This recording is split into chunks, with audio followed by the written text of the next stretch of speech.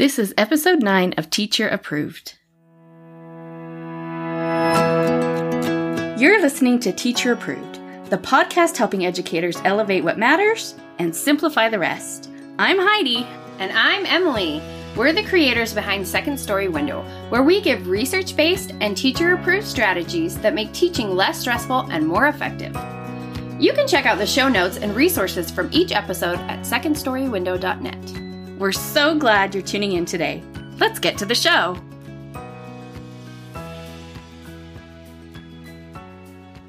Hey there! Thanks for joining us today. In today's episode, we'll be discussing an end-of-year tradition that it might be time to break up with, and sharing a teacher-approved tip for handling a tough moment. We're starting our episodes with a morning message, just like we used to do at morning meeting in our classrooms. This week's morning message is, if you were a fictional teacher, who would you be? Emily, who would you be? Oh, I think my ideal teacher self would be Professor McGonagall from Harry Potter. I just love her. Love her. And she, at the end when she gets the stones, yes. And she's so excited. Yes, spoiler, sorry. What about you, Heidi? Oh, Anne of Green Gables.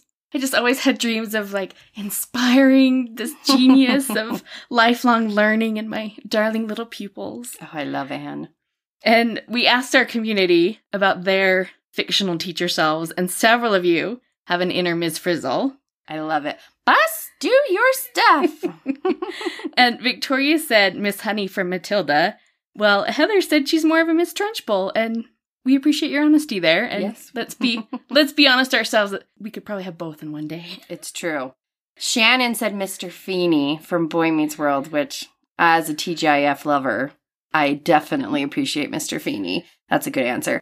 Allie said Jessica Day from New Girl. We love New Girl. That. Can never have too much glitter. Answer. Well, you can have too much glitter. It's true, you can.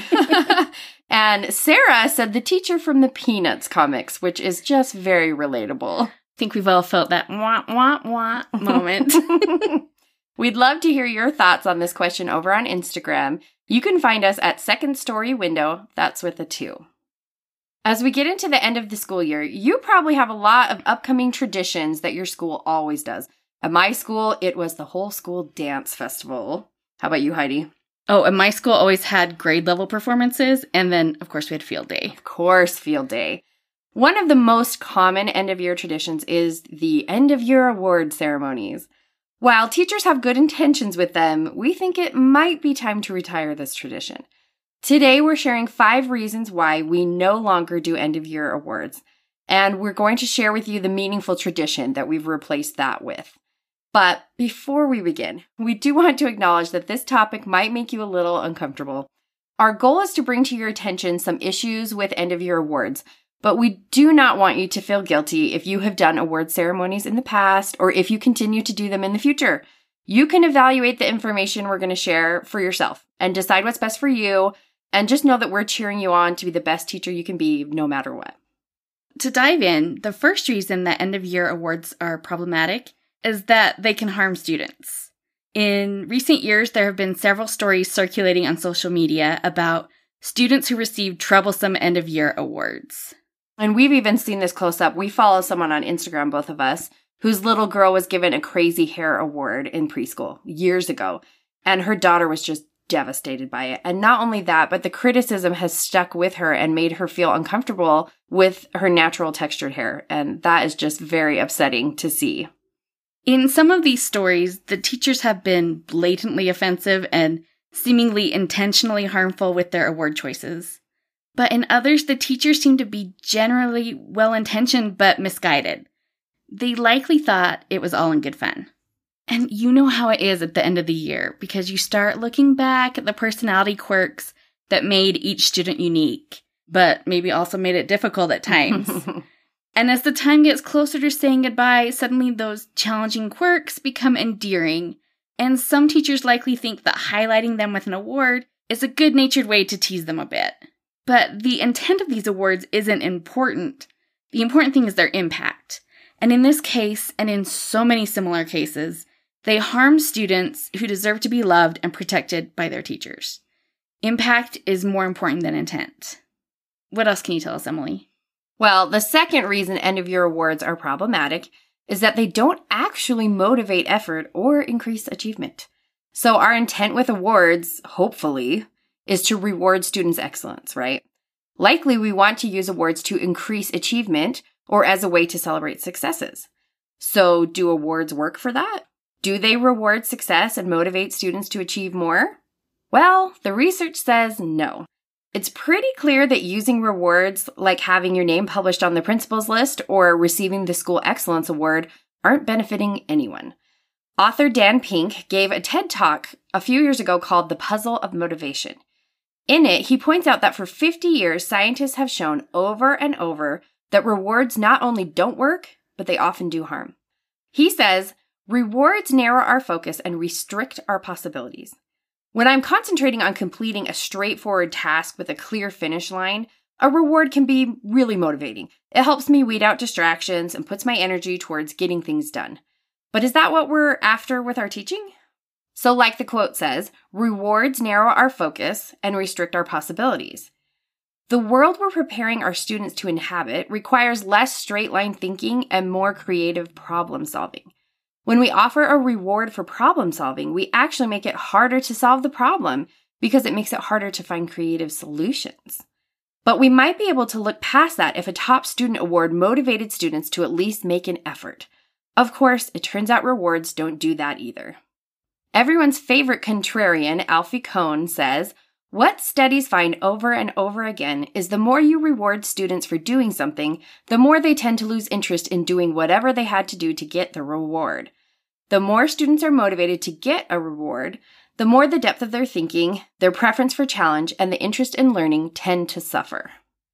It's pretty clear that providing external rewards, like school awards, actually decreases motivation.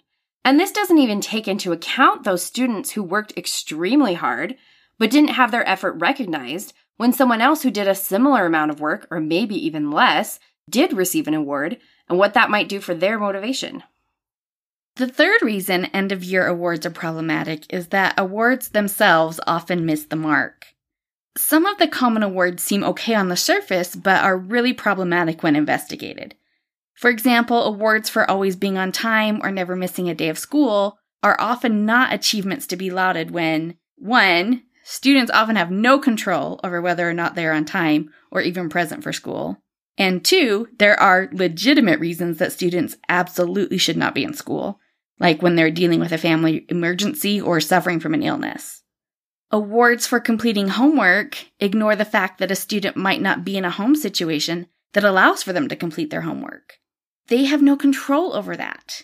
Even something like passing off multiplication facts looks very different if you've got a parent at home who is facilitating daily math practice versus a home where parents are working multiple jobs to get by. And let's not even get started with all the issues with giving a child an award for being the most improved in any area. It may come from a place of love, but it really is just a backhanded compliment that highlights how behind they were before. I think I would be so offended if somebody gave me a most improved award for anything. Oh, absolutely. The fourth reason end-of-year awards are problematic is that they often lead students to feel they are in competition with their peers. We spend so much time trying to make our classrooms a place where everyone matters. But then the award ceremony comes along with the unspoken message that everyone matters, but a few of you matter more than the others. If only one kid is getting the Student of the Year award, how can the others not feel like they are being played against each other? There's nothing in that experience that helps students recognize they are all valued individually for their unique selves. In order for students to thrive, they all need an environment that is caring and safe. Does a culture of competition and comparison lead to an environment of caring and safety? No, it doesn't. Nobody wins when being better is more valued than working together. And the last reason that we think that awards are problematic is because they're judgmental. A lot of teachers feel that they don't use awards as motivation, but as celebration. And surely that's fine, right? It's not about winners and losers, but about honoring each of my students for their unique gifts and positive traits, like she's working toward her dreams, or he's such a good reader. And because we're labeling positive traits, it feels okay to stick those labels on children. But positive labels are still labels and they box students in. stifling their ability to change and grow. What if the student who is constantly being praised for her athleticism actually loves playing the clarinet too? Maybe that's the thing she loves most about herself. Yet because of the constant praise of her athleticism, she may not feel fully able to pursue her interest as a musician. No matter how carefully you select your awards, you are still assigning a label to a student. It doesn't matter how positive that label is. You are still deciding what about them is worthy of praise. You are sending intentional and unintentional messages about what you value about them and what they should value about themselves. It comes down to this. Nobody should get to be the judge of what makes a child feel proud, including their teacher.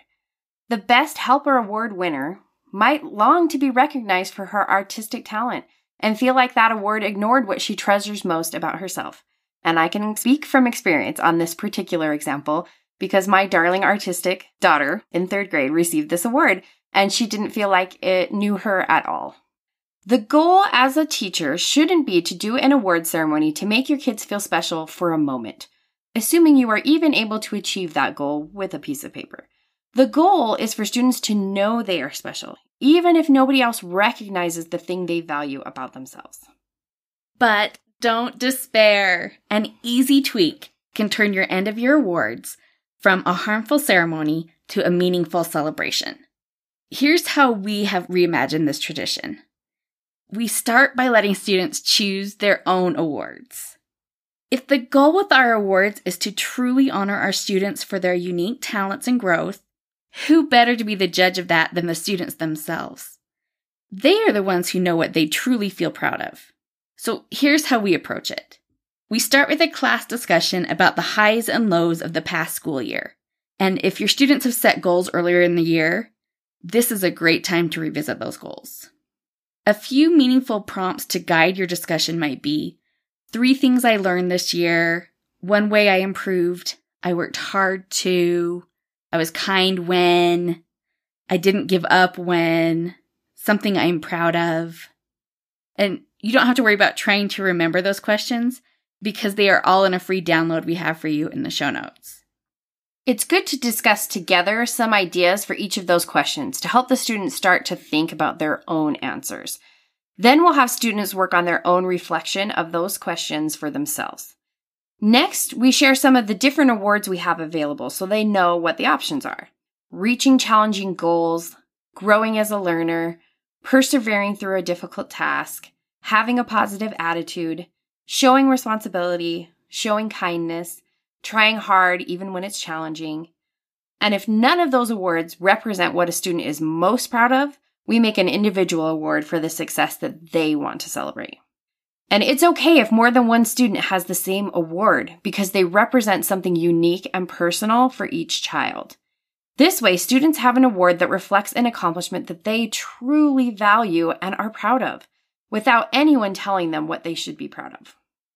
And now the parents are learning about something their child genuinely feels they succeeded at and they feel is meaningful. As we said before, we have a free resource for you that provides everything you need to do this meaningful reflection activity with your students. And I just want to say that we have some teachers who have done this in the past and have said that it's just one of the most meaningful experiences to do at the end of the year, and we really hope that you'll give it a try. The download includes a teacher's guide and signs you can post to facilitate your class discussion, student answer forms, and a few different styles of awards. And did we mention it's all free? Just head to the show notes at secondstorywindow.net.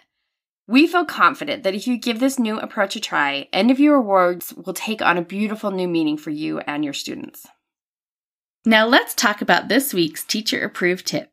Each week we leave you with a small, actionable tip that you can apply in your classroom today.